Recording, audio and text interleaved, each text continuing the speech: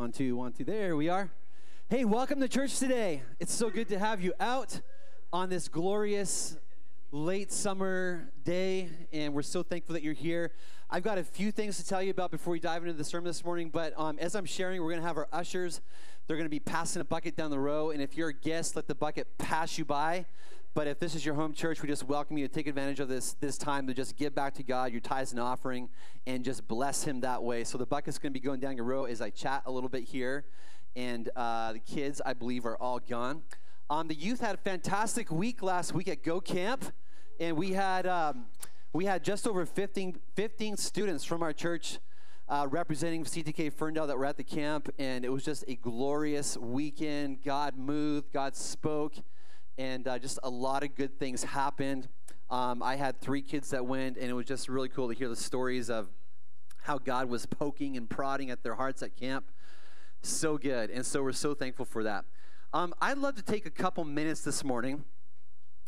This is the fourth Sunday since September 11th, 2001, that we've had Sunday on 9/11. And I just think it would be really good for us this morning. You know, we have some first responders in our church, and I just think it'd be really good for us just to honor them today. I remember very clearly where I was on 9/11. As any of you that were adults during that time, or even teenagers during that time, remember where you were. It was just such a day. I was actually up at a youth pastor's retreat up in just across the border, and was sleeping and heard all this commotion. Someone had put the TV on or the radio on, and I just thought, oh, what is someone doing playing video games at this time of the day because of all the sirens and stuff that were going on. And then, of course, seeing everything live, it was brutal. And but one of the things I remember very clearly about that day was just this line that you heard over and over again. And that line was how when everybody was rushing out, first responders were rushing in. And, you know, I don't think we take enough opportunity and time as a church just to say to our first responders how much we appreciate them, their courage, their sacrifice that they give. And I know we have some in our church, maybe some that are watching online. So could we just this morning, with a round of applause, just say thank you to all of our first responders that... Yes, awesome. We are blessed by the men and women that just have so much courage and willingly sacrifice themselves all the time, every day. And so thankful. As we're heading into fall, there's a few things that I just want to encourage us as a church in. 3 things, actually. One is worship. The second is community. And the third thing is serving. And I just encourage you in those 3 things. First thing, worship.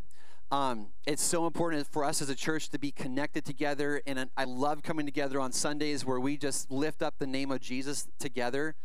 And I don't know if you know this or not, but we have a worshiping church. And Andy Tellman was here last week, and Andy gets to go through all the CTKs. And one thing he always says is he just loves how when he comes here, he says it's the easiest place to worship. Not that everybody else is hard. We got some great churches, but you just love to sing. And you don't get to hear what I hear when I'm up here playing guitar, but you just sound beautiful, and you love to sing to Jesus, and it's such a good thing. And you know what it's like to be here on a Sunday, and it just encourages you, it lifts you up, and so make that a part of your routine. Second thing is, as we're heading into fall, there's going to be opportunities for you to get in community. Community is hugely important for your faith. Absolutely vital. You got to have people around you that are encouraging you, that are speaking into your life, and who you can likewise encourage. And so over the next couple weeks, actually this is the week of September 25th, we're going to be launching some discipleship groups and some small groups. Celebrate Recovery is already going. Our student ministry actually kicks off tonight. But find a community to get around that's going to be there for you and who you can be there for. There is nothing like going through life following Jesus with friends. And so get some people in your life. And then the third thing is when it comes to serving, you have a spot on the team. Church is not a spectator event. It is a team sport, if you could put those two side by side. And you have a place. And I encourage you, if you're not involved in the mission that we are on as a church, we are on a mission. That mission is to be a church that reaches out into our city and beyond with the hope of Jesus. And we're all in this together. And so I encourage you, if you're not a part of what's happening here in some way, figure out what that is. If there's anybody here that plays guitar or sings, you better be having a conversation with me, okay? Okay? You need to be up here playing, and we want to get you on our schedule and a part of what we're doing. And whether it's on the worship ministry, or maybe you're passionate about kids, or maybe you're just really good at welcoming people and rolling out the welcome mat, we'd love to have you on our hospitality team. Whatever, I encourage you to get involved. It doesn't have to be every Sunday. Start somewhere, maybe just once every couple months, but start somewhere and find the joy that there is in serving alongside of a like-minded group of people that love Jesus, love the mission that we're on. It's a really good thing that I know will bless you. And if you don't know where to start, in the back there we have a little basket that has connection cards. Fill out a connect card and say, I would just love to get involved serving.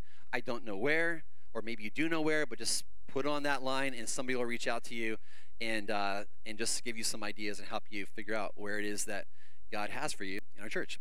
Sound good? Awesome. Hey, I heard we got a couple big wins this week. The boys got the first football win yesterday. Yeah. And we had the very first game at the new gymnasium this last week. And the girls' volleyball team won the game. And I don't see her here this morning, but our very own Leica got like the game-winning tip. So, I mean, come on. Awesome, awesome. So good. We had plans that night, so I wasn't able to be there, but I hear the new gym is absolutely gorgeous. Yeah, has anybody been yet? A couple of you have? Yeah, of course, Frank, Mr. Ferndale has been there. Yeah, awesome. We're starting a brand new series this morning called Different. And I want to jump right into a text here that's going to be kind of is the framework of this whole series. It's found in 2 Timothy chapter 3. It goes like this: but evil impostors will flourish. They will deceive us and will themselves be deceived. When bad things happen in the world, don't be surprised, don't be shocked. That's just how things go in a broken world. And the Bible says it very clearly here. It's going to happen. Evil is going to happen. Bad things are going to happen. Don't be surprised when it happens. And then it has these two words here. They're so key for us. But you must remain faithful to the things you have been taught. It was late spring in 1992. For me, it was my high school graduation that was coming very, very, very, very quickly. I was a 17-year-old teenager at the time, and getting ready to graduate, and then I had plans to head off to Bible college to learn how to be a pastor. And at that point in my life, I knew I was going to follow Jesus. My faith in him was pretty strong. I had encountered God in some very powerful ways at different camps and youth conferences that my youth group was a part of. And so I knew who Jesus was, and I was going to follow him. And yet, I clearly remember feeling this strong pull inside of me to not go the way of Jesus and instead go the way of the world. And I desperately, as a teenager, wanted to fit in. I did not want to be known with my teenage friends as the religious guy. In my mind, the church kids were never the cool kids. Growing up in a pretty strict home, my parents had some rules that kind of reinforced this thinking. So in the home that I grew up in, I was not allowed to listen to Guns N' Roses. Some of you are going, man, Rich, sorry to hear that. I was not allowed to listen to Red Hot Chili Peppers or House of Pain. Their rule, my parents' rule, was unless it was sold in a Christian bookstore, remember those things? It was completely off limits. Another rule they had was no parties. And their thinking was if there was drinking or drugs, Rich, you cannot be anywhere near there. Now in Canada, at least, so I grew up in Canada. And in Canada, at least in the redneck part of Canada that I grew up in, you know, sometimes I talk about Canada and maybe I create this impression of all of Canada that's not even close to being accurate because I grew up in redneck Canada. And so it'd be like somebody who grew up maybe in Eastern Washington speaking up in Canada about the U.S., and you're going, that's not really how it is. But in the redneck part of Canada where I grew up in, when it came time to graduation, it was all about the party. All about the party. It wasn't about scholarships. It was not about moving on to the next phase of life and your wings being put out there and flying like a butterfly outside of the home. It was all about who could get the most wasted on graduation night. And every year there would always be two parties. And maybe this happens around here. I haven't really heard about it if it is. But there was always two parties. There was the dry party, which was the party that was chaperoned by the parents, and they'd have all these cool activities and stuff. And then there was the other party, the one that was kept secret, that would usually take place somewhere at the end of some old dirt road in a big field by the river, the one where all the teenagers, or at least most of the teenagers, would eventually end up. Well, the year that I graduated, there was actually this hot debate that went on because everybody knew that this party always happened, and the teens, I lived in this really small town, but somehow they managed to keep the location secret every single year, and bad things happened. Overdoses would happen at this thing. There'd be reckless driving, all that kind of stuff. It was pretty tragic. And so there's this hot debate one year to combine the two parties together, where you would have the dry party and the wet party together, this big debate. And the debate was, okay, let's just have them, the reason to have them together was parents thought, okay, it'd be better if we had all the youth together in one place, let them do their thing, and it's better to have them all together where we can at least keep an eye on them and kind of know what's going on, and if they do get too drunk or whatever, then we can be right there. Well, the green light was given with the permission of the local police department, and word was out. Like I said, this is redneck Canada, okay? Don't think all Canada's like this. This is redneck Canada. There were only like 2 police cars in the whole entire 5.5 hour radius of where I lived. But the green light was given, word was out, and in early 1990s language, this was going to be the most rad, bodacious, most excellent party ever. Excellent.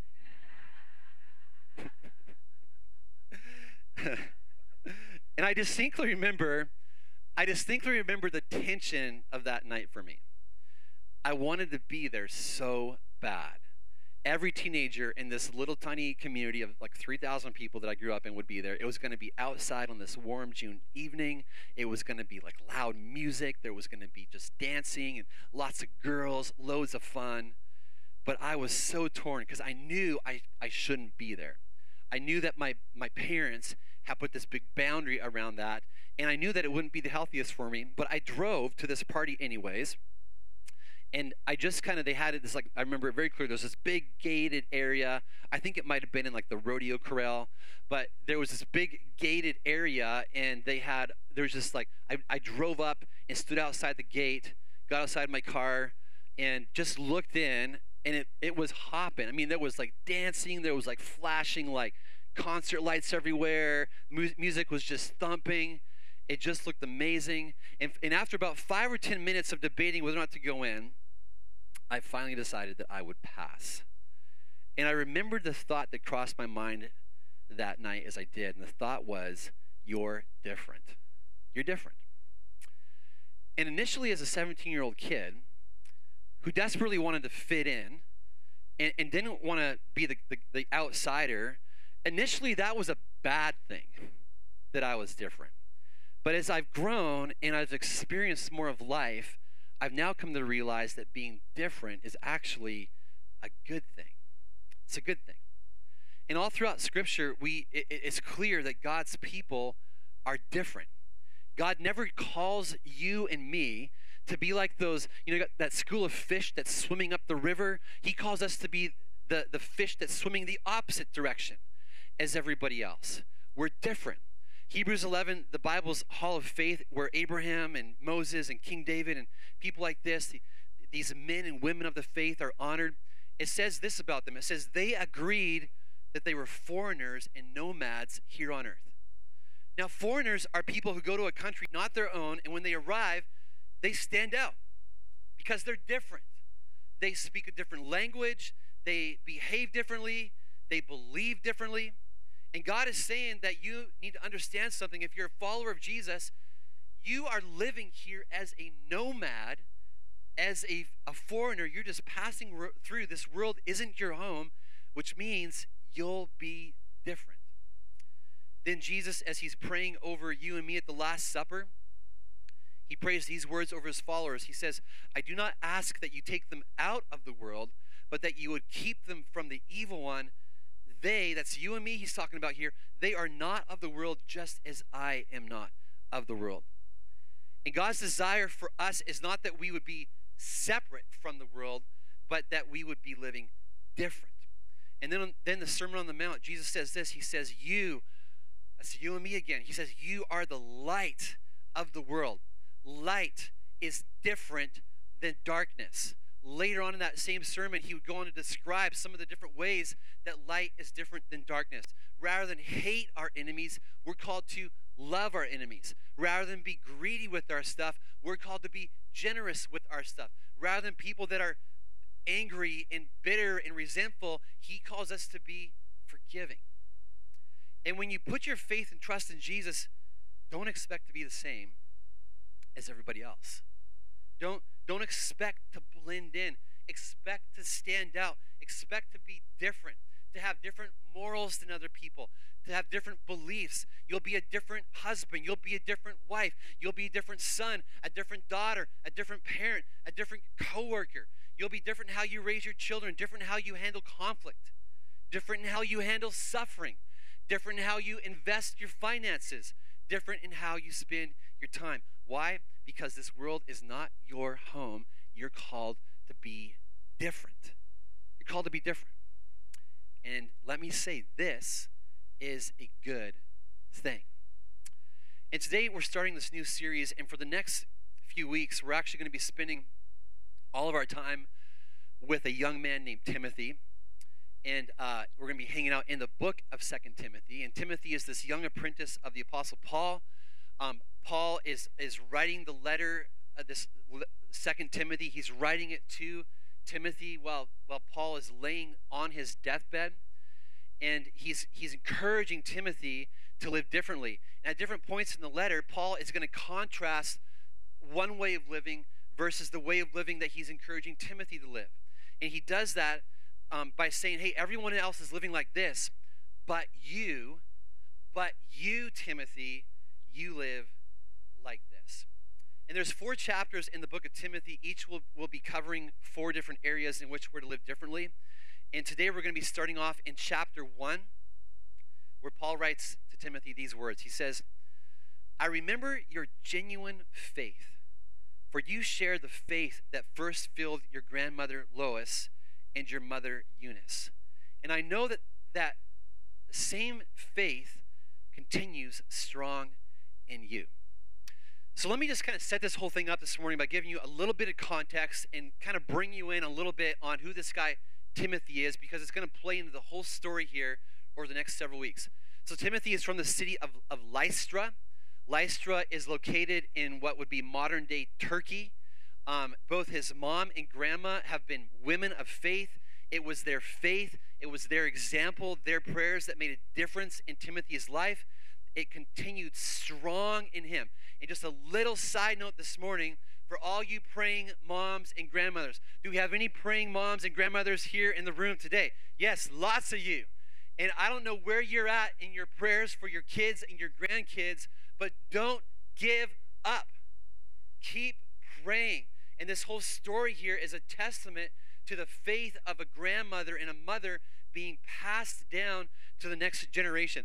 Just this last week, I was meeting with one of the ladies in our church, one of the grandmas in our church, and she was sharing how she'd been praying for decades for her family before they put their faith and trust in Jesus. And if you're praying and you haven't seen any results, any fruit, don't stop praying. Keep praying, because when you do, God moves and God works even when you can't see it. Even when you can't see it. Here's Timothy, as the result of the genuine faith of his mom and grandma, he has a strong faith, a genuine faith, the Bible says. And so here he is in the city of Lystra when Paul, the Apostle Paul, he shows up on a mission trip, and he meets Timothy there, and there's this instant connection. Paul sees the potential in Timothy, and so Paul eventually invites Timothy to go with him on one of his missionary trips, and Timothy joins him. Eventually, though, life takes these two guys in two different directions. Timothy actually becomes the leader of a local church in a city called Ephesus. Paul ends up becoming chained in a prison in the city of Rome.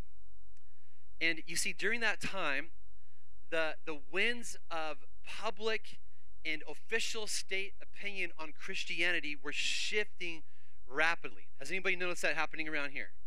Shifting rapidly.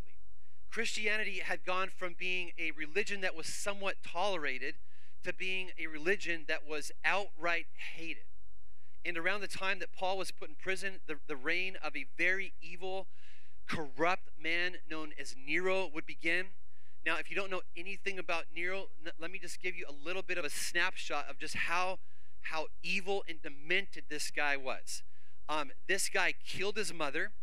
He killed his first wife, likely killed his second wife.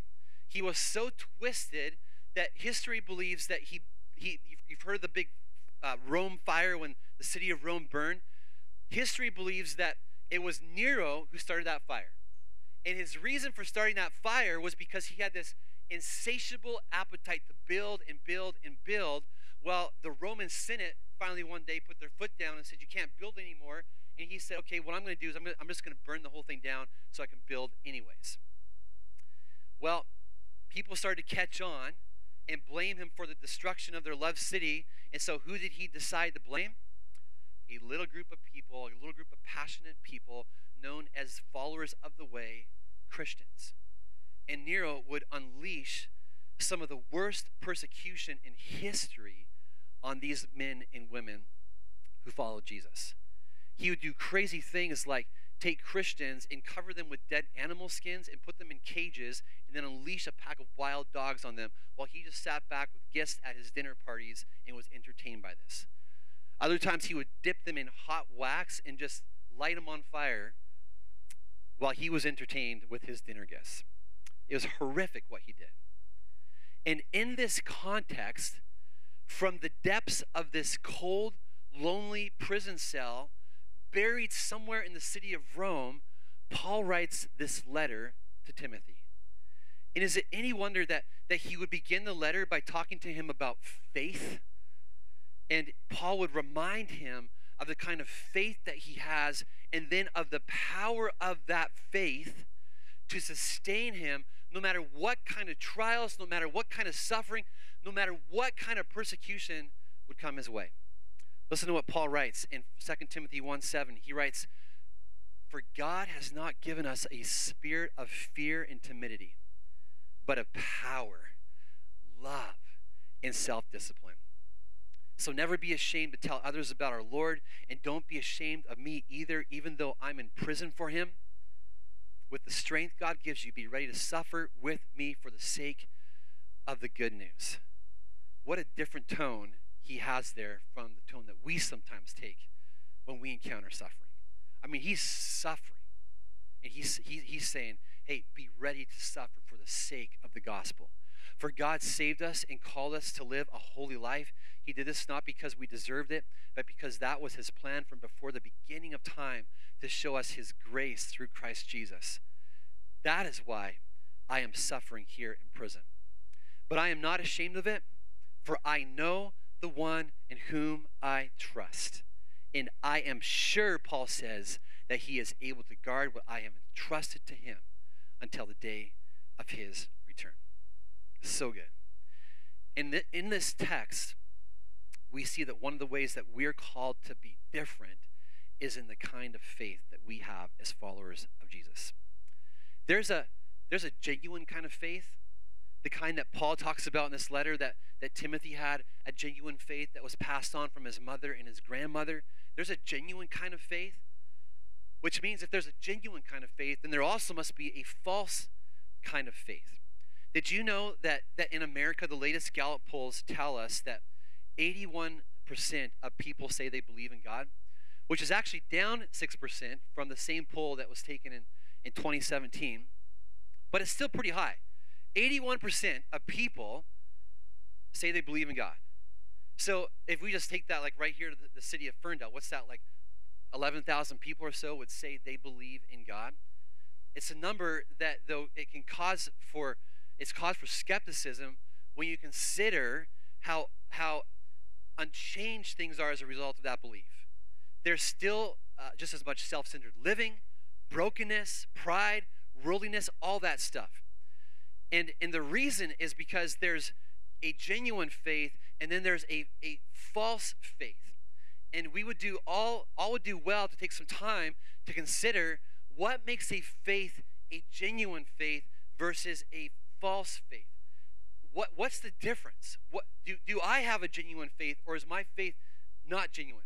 Craig Rochelle, who's a pastor out of Life Church in Oklahoma, he describes 3 different kinds of false faith. First one is this: it's an inherited faith.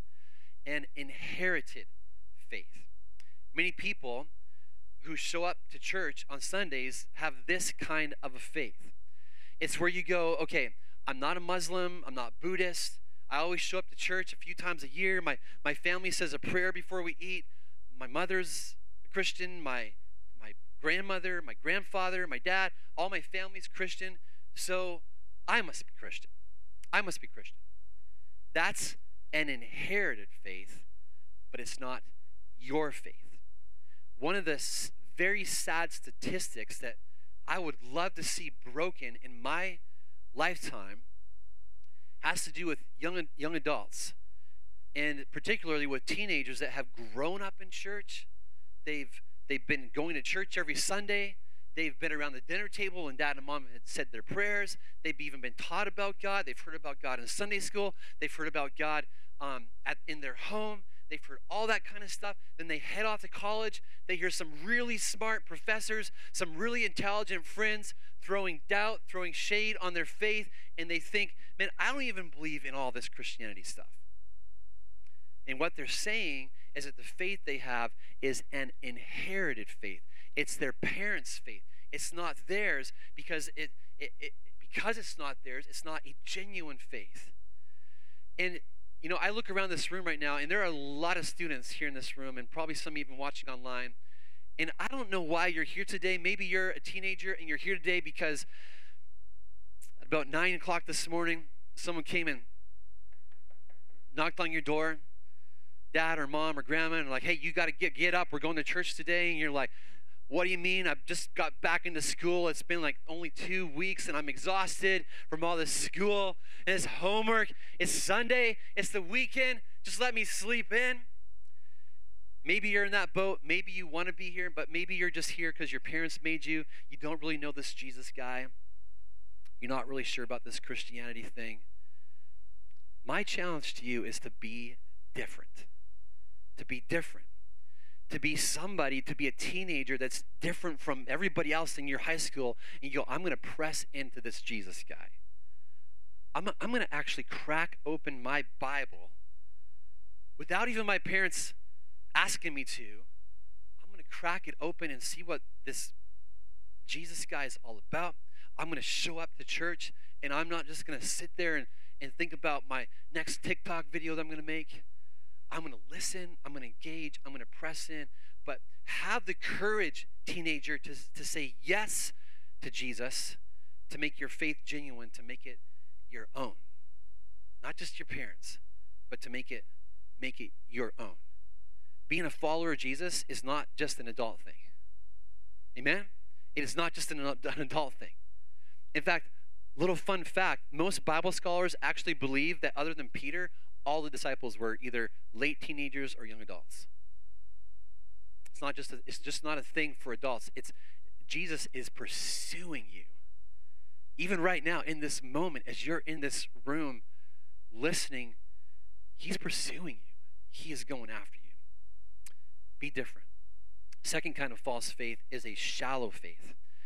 Remember the story of in Matthew 13 where Jesus is telling about a farmer who planted all these different seeds, and some of the seed took root and little plants began to crop up, but the roots didn't go deep enough. It was a shallow faith.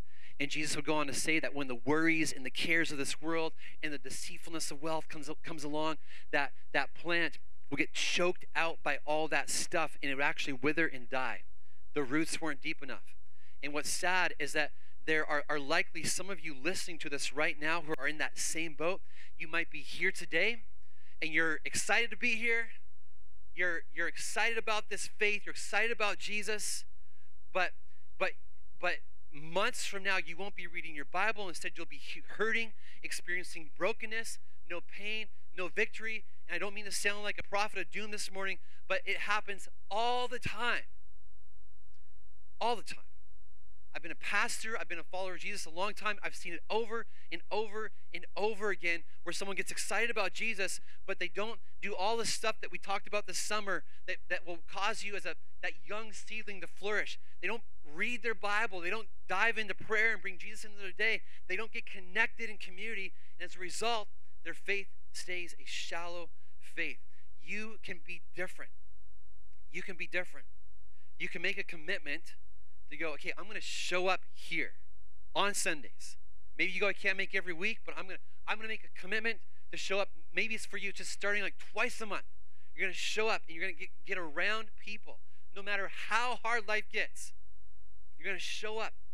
Maybe for someone else, it's a commitment to not just show up, but for you, it's a commitment to go, okay, this is going to be a different year. I'm not just going to stand there during worship. I'm actually going to sing during worship. I'm actually going to push in and raise my hands in worship. I'm going to go to another place in worship. I'm going to be different. Maybe for somebody else, it's I'm going to get connected in a small group. I'm going to show up at Celebrate Recovery. I'm a teenager who's never been a part of any kind of youth group, but I'm going to get connected this year. Be different.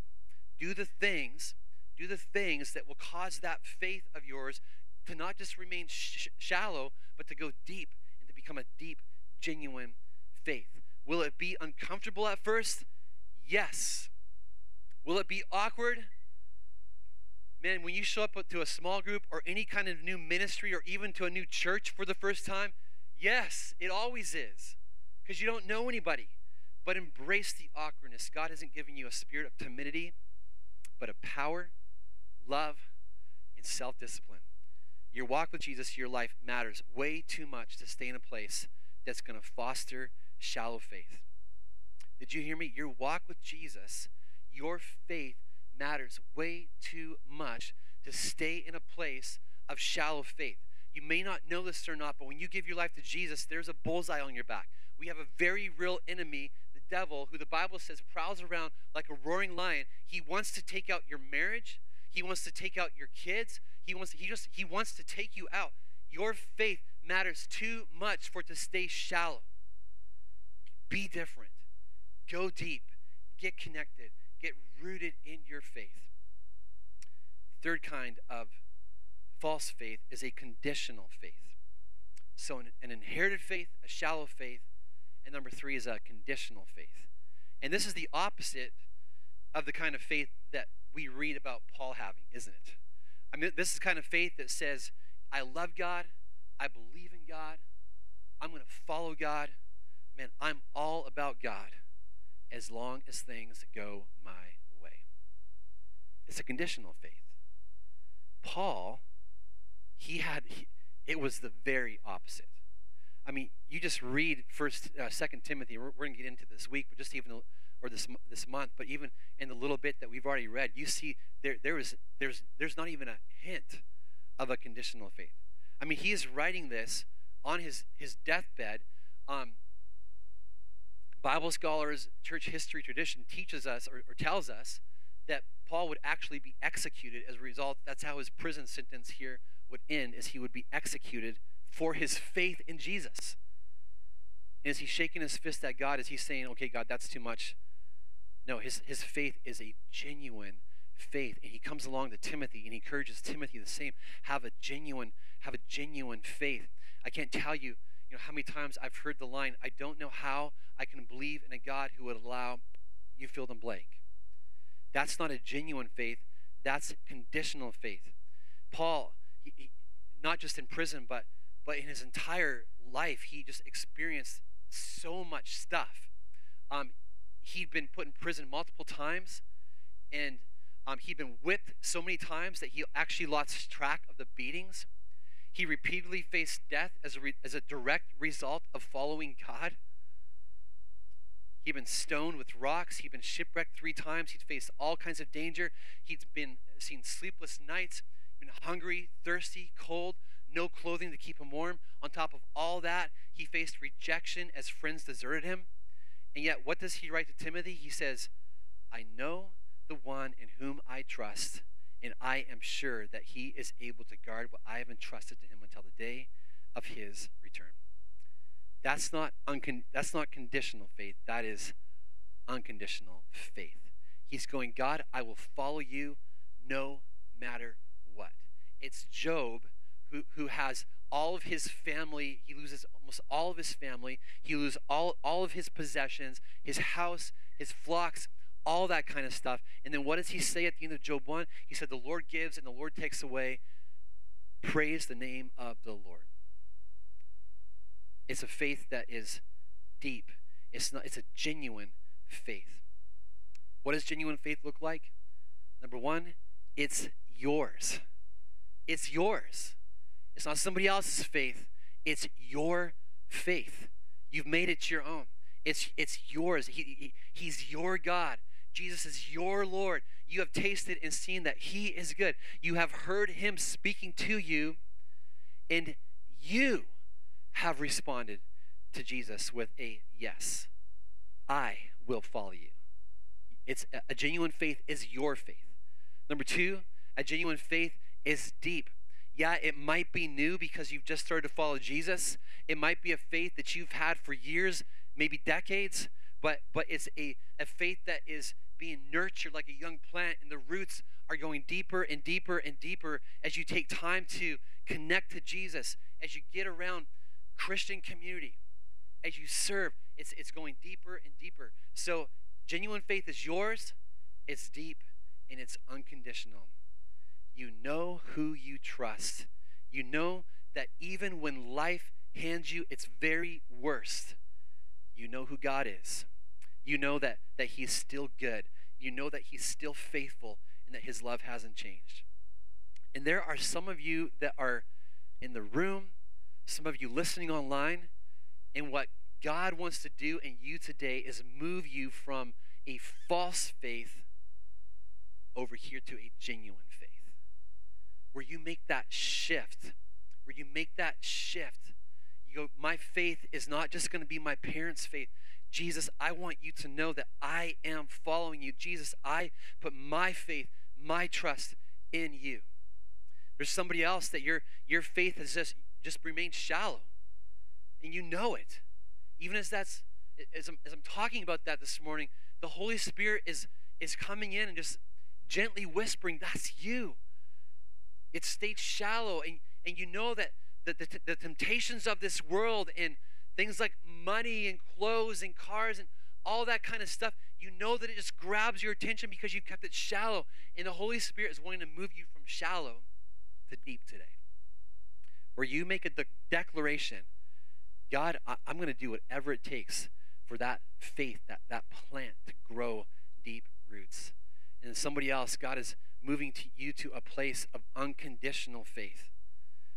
And maybe right now, you're in a season of life where your faith is being tested, and God is going to work through this season, if you let him, to move your faith from an unconditional faith where you say, God, even though life right now is really hard, God, even though I've got some questions about this or that, God, I got some questions about you, I don't understand everything.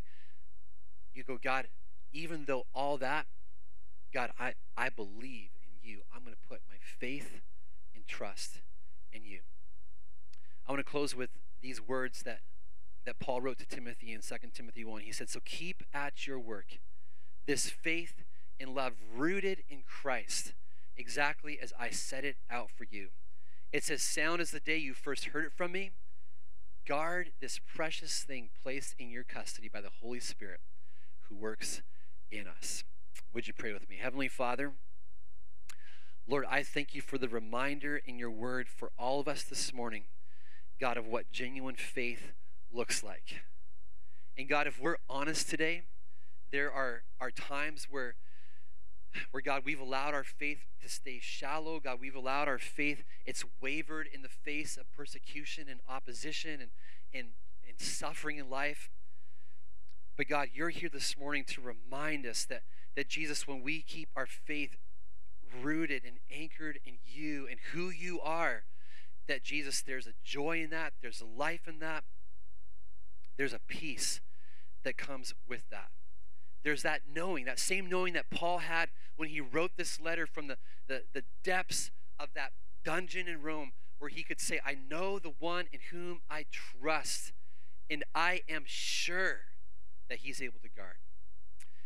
God, I pray for all of us this morning that are listening to this sermon, that God, we would go to that place even today where, God, we would say, man, I know who it is that I follow. I know who it is that I serve. Jesus, I put my faith and trust in you. I put my faith and trust in you. And I'm just going to ask you to keep your heads bowed and your eyes closed this morning. And I want to just let you have a moment right now with the Holy Spirit.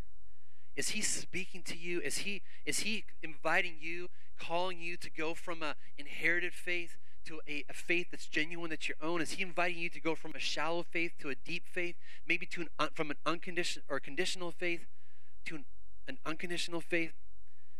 If he's speaking to you, I want to pray with you. I'm just going to ask that you put your hand up nice and high, and I just would love to pray with you this morning. Anybody in that boat, the Holy Spirit is inviting you to another level of faith right here, right now, in this moment. Awesome. I see all your hands up. You can put your hands down.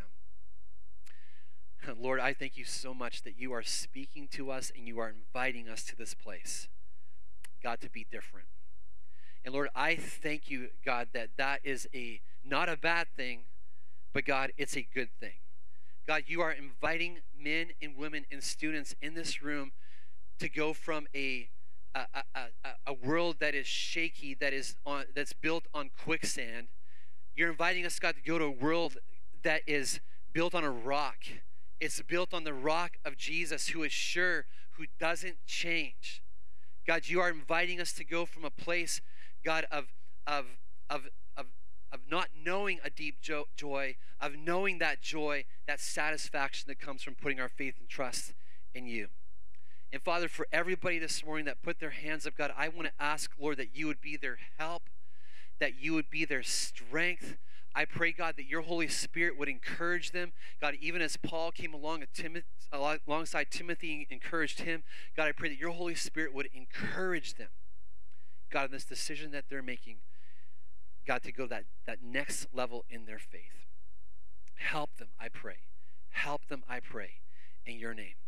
And God, for all of us here, I pray, Lord, that this week, as we go about our week, God, as we go about working our jobs and going to our schools and God, doing what we do this week, I pray, Jesus, that you would go before us. I pray that your light inside of us would shine, that God, we would be different, God, in a good way. We'd be different in a way where the world looks at us and they see our good deeds, they see who we are, and they glorify our Father in heaven. Help us, I pray, to do that. As we do that, God, may we make an impact on our city, an impact on our friends, an impact on our family. In the awesome name of Jesus, I pray these things. Amen. Amen. Hey, it's been really good having you out this morning. I hope you've been encouraged. If you need prayer for anything, you can speak to me. You can probably tap your neighbor on the shoulder, and they would love to pray for you. But have a blessed week. Have a blessed week. Try to stay out of that smoke and get away from the smoky eyes, all that kind of stuff. Have a good week. Let that faith be genuine. Let that faith go deep. We do have coffee out here in the foyer if you want to hang out and chit-chat, talk with some folks before you take off. The coffee is hot, it's fresh, and you're welcome to stay around if you want. Other than that, though, have a blessed week, and God bless.